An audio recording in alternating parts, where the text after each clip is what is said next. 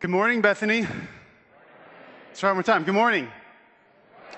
I can tell I feel at home now because you guys are now giving me practical jokes as gifts.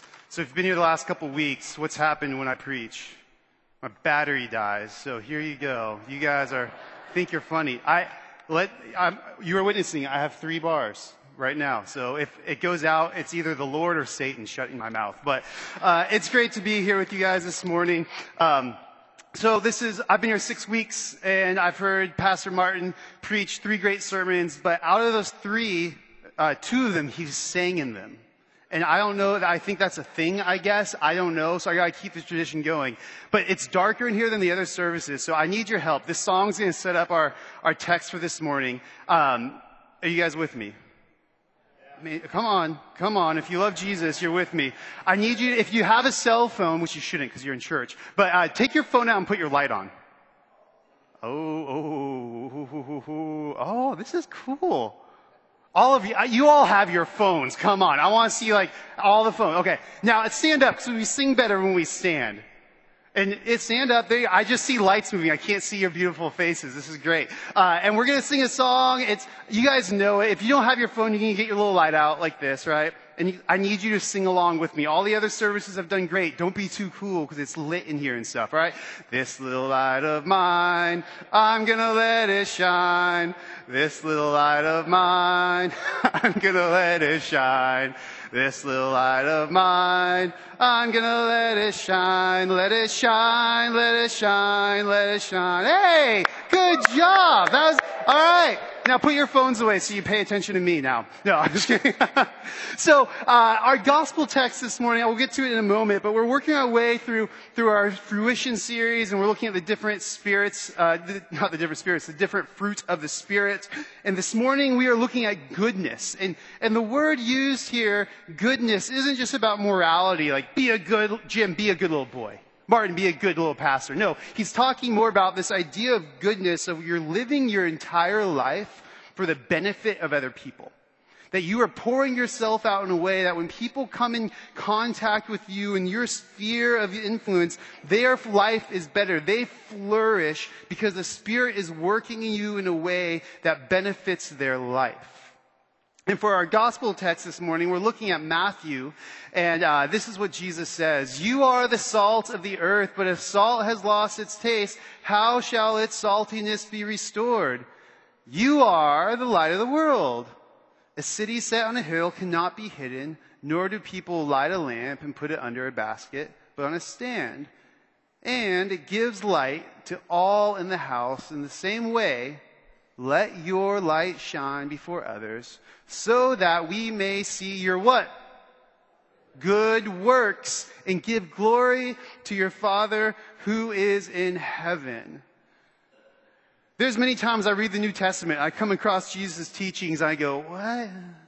Jesus, what do you mean by this? Or I might go, I know what you mean by it, but I don't like it. And there's very few passages I come across, and I go, this is pretty straightforward. He said what he said, and most people, as the commentaries, the really smart people, they are like, yeah, this is what it means. Jesus has set us apart to be salt and light. In the ancient world, salt was this, it preserved things, it benefited other people, it was a sign of peace and friendship. It had all these kind of ideas behind it. And then light, even today, pilgrims back then, but today, if you're afraid of the dark, light is a place of refuge and safety and blessing. We're supposed to live our life in that way, do these good works, do good things, pour ourselves out in a way that it benefits other people so that they give glory to God in heaven. Pretty straightforward. But sometimes the simplest texts are the hardest to live by, to lead into. And this week I've been kind of wrestling through this text. This is it's so simple. So my first instinct is all right, go be good. Just do it. Stop being a baby. Stop being lazy. Just go. Go do what God's called you. Go be obedient. Go. How many of you would like me to do that? No. Some of you overachievers are like, yeah, and you're going to come back here next week and be like, it didn't work out so well, right? So then I started to think, what do we do with this? Because I can't stand here and yell at you and like beat the sheep. That's not right, right? But I also can't be like, you know what? You're forgiven. Jesus is so okay with you being disobedient.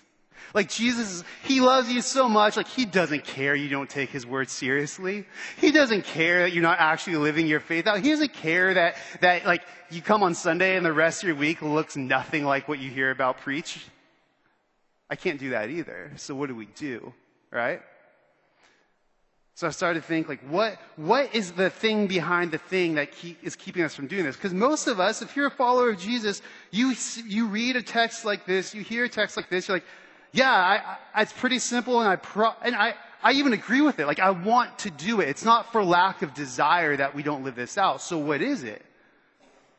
What is it that behind the thing that's keeping us from doing the thing? So I was like, you know what? I'm going to talk to people in the church. The people I want you to know, the elders, I started making some phone calls, and some of you are in this room, and I kind of shared what I'm preaching on this week and said, so you read a text like this, and it's very simple. What keeps you from living this out? And as I was speaking with people, a lot of the same themes started to bubble up. There was nothing like where I'm like, whoa, that was something new, right? And most people had things along the lines, like one or all of these may hit you. Like they're afraid they're going to say the wrong thing if someone asks them about God or the Bible or their faith. Just, oh man, I'm not a pastor. I haven't been to seminary, so I might mess this up. Like I might mess up God's plan, right? And it's kind of goofy if you think about it, but it's a real fear, or like, I just don't know enough, so I just need to learn more, and then I'll be able to actually do these things, or just they don't want to offend people, right? We live in a culture where you say anything, you're going to offend somebody, and maybe in like a secular workplace, like you really can't speak about Jesus without getting in too much trouble. Or like our family stage, like I was talking with my wife and myself, like we're just tired. Like kids with young families. Before I had kids, I'm like, go be on mission. And now I'm like, oh my gosh, like we fed the kid and got to sleep. That's a win, right? And so that's a real thing. We're just tired. We're overscheduled, busy people. And I don't even say that these things are necessarily excuses. Like, just get over it. Like, pull yourself up by the bootstraps. Come on, buttercup, go. Come on, do it. These are real life realities that we live into. So what do we do about it? How do we actually move beyond hearing Jesus' words and go like, I agree with that, to actually living it out, being obedient, being faithful? The answer lies in the words from Jesus this morning. He starts this teaching by saying, you are salt. You are light. He does not start by saying, one day you will be salt. One day you will be light. One day when you hear enough sermons, one day when you go to seminary, one day when you're finally good enough, then you'll be these things. No, Jesus says, you are salt. You are light. Therefore, let your light shine. Let good works flow from you.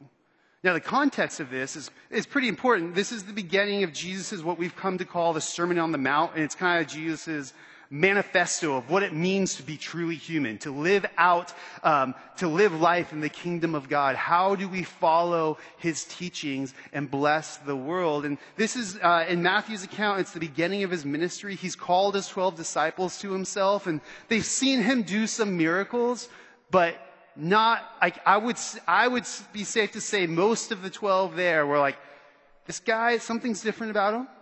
Like, he might be a prophet from God, but they don't realize he is Israel's Messiah. They don't realize he's the Savior of the world. I would even dare to say they probably wouldn't be what we define as quote-unquote Christians yet. They're a group of 12 guys who had various backgrounds, various vocations, things that they were doing, and Jesus said, you, come follow me. Peter, you're no longer a fisherman. I'm going to make you fisher of men. And put yourself in these men's shoes. You're following Jesus. You've seen him do some literally miraculous things. And he's sitting here and crowds are gathering and you're at his feet. And he looks at you and says, he looks at Peter and says, you are the salt. You are light. Matthew, you are salt. You are light. I wonder if those men sitting there were going, no, me? No, Jesus, I'm a fisherman. I'm a tax collector. I'm a religious and political zealot. No, I'm not these things. And I wonder if Jesus spoke these words with intentionality because he knew these men who had already probably left more than you and I have ever left to follow Jesus, honestly. And he's realizing these men still don't understand who they are in relation to God because they're living into their old identity. They're living into what the world had said is true about them. They're living into the way that the thing that brought food to the table. And he looks at them and says, no, you are salt of the earth. You are the light of the world. And I wonder if the thing behind the thing for us is that we actually don't believe what Jesus says we actually are. That we don't believe who Jesus says we are. That we don't believe what Jesus believes about us. That frankly, we just don't believe the gospel. We might cognitively get it.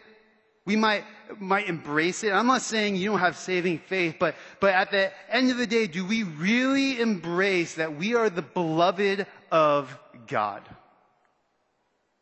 That each week, when whoever is up here leading the liturgy, they are saying, you are forgiven, you are loved, you are made new in Christ, you are loved by God. If you grew up in more of the traditional liturgy of our church body, or maybe another church body, or if you've been to our 7:45 service, we have a service that early. If you did not know, 7:45, we will be here, promise. But in our confession, which I don't have a problem with, but it's always kind of rubbed me the wrong way because we confess. If you are familiar with it, maybe you can say with me, I am a what? Poor, miserable sinner. It's so fun to come to church, right? Poor, miserable sinner. We're going to walk attention, but walk with me here. I wonder if one of the reasons we don't live out this gospel identity is because we're operating from a place of how we see ourselves that actually God doesn't see us as. I wonder when we confess that, if it's even necessarily, I wrestle with it because from reading the scriptures, the New Testament, Jesus himself, I can't make the argument that God sees those who are in Christ. He doesn't see them as sinners. He doesn't. Paul in Romans has this beautiful just unpacking of what happens in our baptisms, that the old Adam, the sinner, is held under the waters of baptism till he is dead, drowned, water filled with lungs, not coming back to life. And you are raised out of the waters as a new creation, alive in Christ. No longer a sinner, but a saint.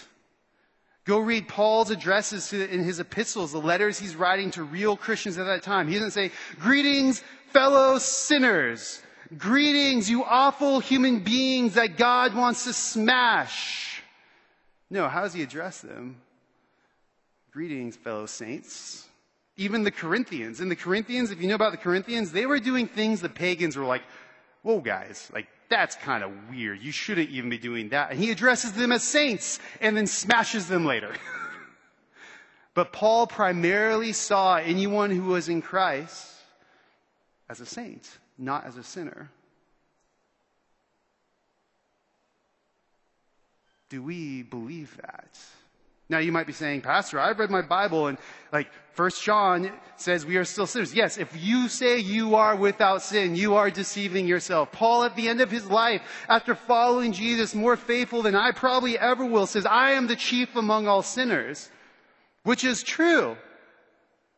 But it was not his primary identity as a follower of Jesus. He was a beloved child of God through what Christ had done for him and leaned into that identity. Do I still sin? Yes. Do you still sin? Yes. But God does not see you as a sinner. He sees you as a saint his son died and rose for you so you may receive his grace and forgiveness and live out of a new identity. Live as a beloved child of God. As I follow Jesus, as I walk with you, as we follow Jesus together, I'm coming more and more to think the hardest part of the Christian journey is not doing good things. It's not forgiving our enemies. It's embracing that I'm a beloved child of God. Because there's things in me that I know are not forgivable. I know there's things in me that if I saw them lived out in someone else, I could not look past. Yet God looks at me. He looks at you, and he sees Jesus because he has made you a new creation. That you are beloved, that you are his child, that you are his son, that you are his daughter. You are not a poor, miserable sinner in the light of Christ. Henry Nouwen, Catholic writer, he says this: "For most of my life, I have struggled to find God, to know God, to love God. I have tried hard to follow the guidelines of the spiritual life. Pray always. Great. Work for others? Yes. Read the scriptures? Most definitely. And to avoid the many temptations to dissipate myself, I have failed many times, but always tried again, even when I was close to despair. Now, I wonder whether I have sufficiently realized that during all this time, God has been trying to find me, to know me, and to love me. The question is not, how am I to find God, but how am I to let myself to be found by God? The question is not, how am I to know God, but how am I to let myself to be known by God? God is looking into the distance for me, trying to find me, and longing to bring me home. Maybe we've been asking ourselves the wrong question all along. Not how do I love God, how do I serve God? Those are good questions. But first, how do I open myself up to receive this remarkable love? The Jesus Storybook Bible, which I think is the greatest Bible for kids, and often as adults, we need things boiled down to like kids' understanding for it to hit home, and they talk about God's love like this. You see, no matter what, in spite of everything, God would love his children with a never stopping, never ending, never giving up, unbreaking, always and forever love. That's the kind of love that God ravishly pours out upon his people, upon you and upon me every single day. Never stopping, never giving up, unbreaking, always and forever love. Another Catholic writer, Brennan Manning, he puts it this way. I think this is what we all are praying to get towards. My deepest awareness of myself is that I am deeply loved by Jesus Christ, and I have done nothing to earn it or deserve it. Do you believe that? That your deepest awareness is found in who Christ is and what he has done for you? Because it fights against everything in our culture.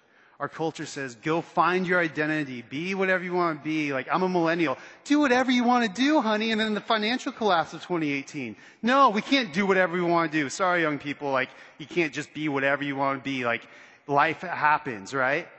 And then I see people trying to just find their identity and base their identity on all of these things. Or we're told as a culture, just look within inside and be who you want to be. And there's some truth to that. But that's not the posture of those in Christ. The posture of those in Christ is it's an identity we receive that comes from outside of us, that is placed on us, that is clothed on us, that we are baptized into, that we are made new, we are given a new name, a new people, a new identity in Christ.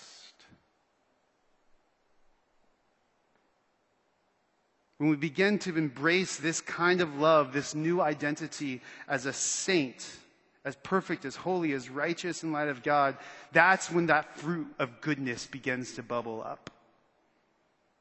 Because when we embrace this never-ending, forever kind of love, we won't be as paralyzed by the fear of saying the wrong thing to a coworker. We might not hold on to our time and our budget and our agenda as tightly because we know we have everything in Christ and we can freely give it away and live lives full of goodness for others. But this doesn't happen like that. This is a journey of a lifetime. The disciples sat with Jesus for 3 years, face to face, and they still didn't get it. This is something on this side of eternity. Sure, we're never going to be perfect, but Christ is moving in us. He is forming us. He is shaping us by continually pouring his love and his grace upon us day in and day out. We will never be without sin this side of eternity, but he does not see us as sinners. Another writer came across this week. Trusting, obeying, abiding, believing, studying, serving, loving, devoting, and consecrating. These are all action words to describe a committed Christian. Mind you, good things. Wouldn't it be great if we could live in the purity of these conducts and attitudes? So what do we do about sin?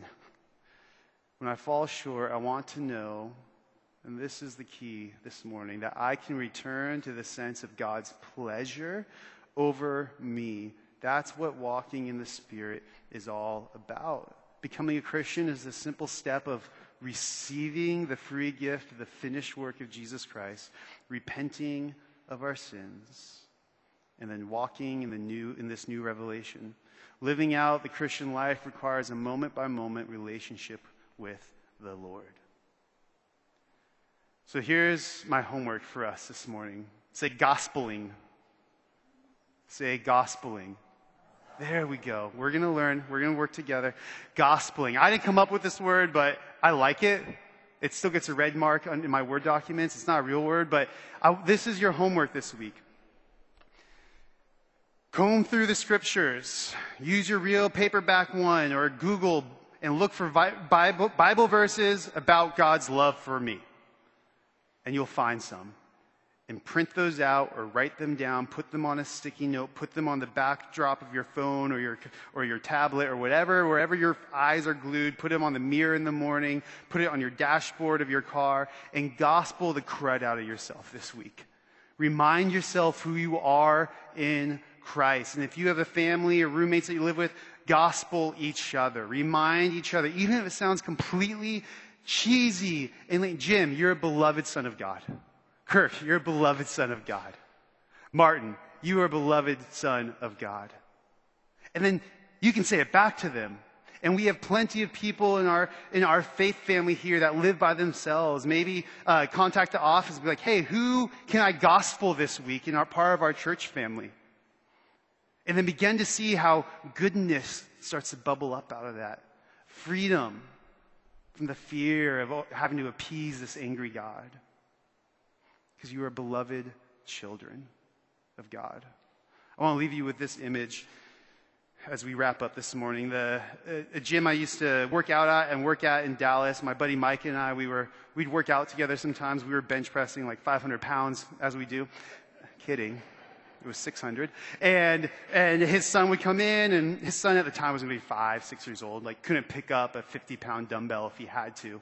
And his son was just this arrogant little, just confident kid. And he comes in, he's like, I'm going to work out with you guys. I'm like, okay, this is going to be fun, right? And he's like beating his chest and gets on the bench, and he goes to grab the 700 pounds on the bar, gets in position, and Micah is standing there. I'm sitting aside, just like, all right, see what happens.